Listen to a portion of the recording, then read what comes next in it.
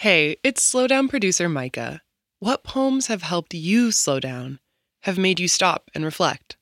We want you to send us your selections for a series of upcoming episodes. Head to slowdownshow.org/community to submit, or go to our Instagram @slowdownshow to find out more.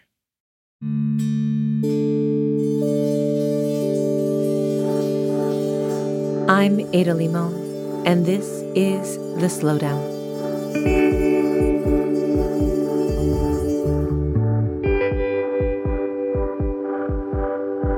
I was with my older brother last week, and it was such a joy to spend time with him and his family.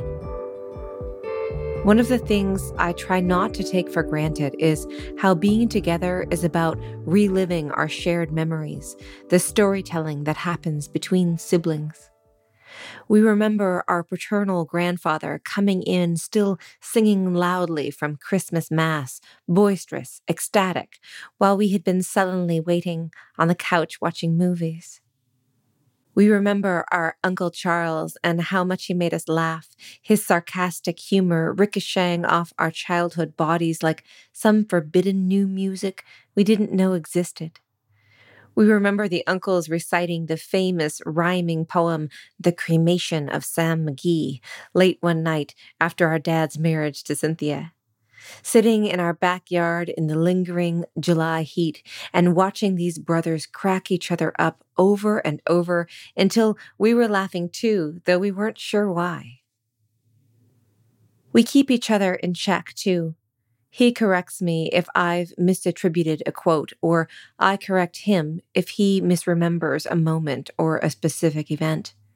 Our little brother Bryce, who is 15 years younger than me and 17 years younger than Cyrus, also remembers so much. We try to remind him of the grandfather and the uncle that he barely knew because they died before he was old enough to really remember them well. Together, the three of us are the keepers of many communal memories, and there's something that feels almost like alchemy about it. No one can remember everything, but maybe if we work together, we can try to remember a bit more than we might otherwise.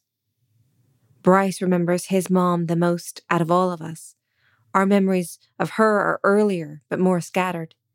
It seems like an important role that each of us play, remembering not just for ourselves, but for each other. And when we forget, that's okay too.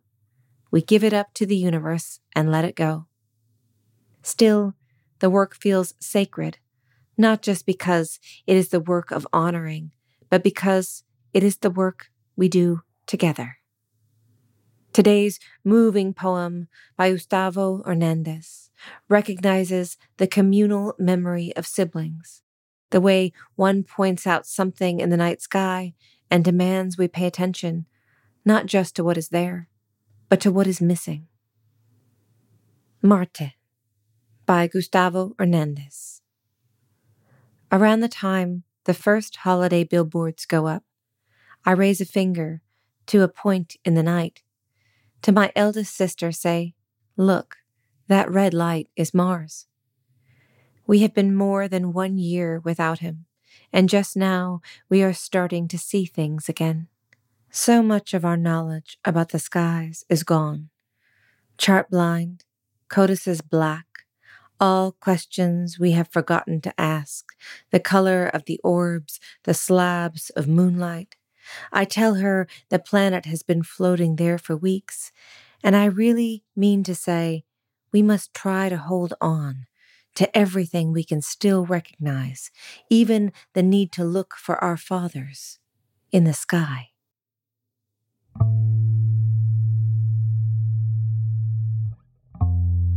The Slowdown is a production of American Public Media in partnership with the Poetry Foundation.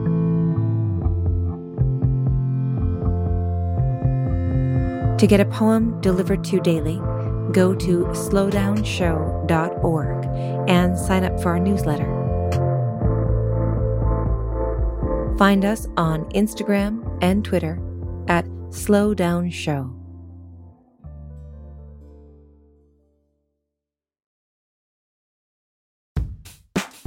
We all want to be our best selves, but it can be an expensive journey.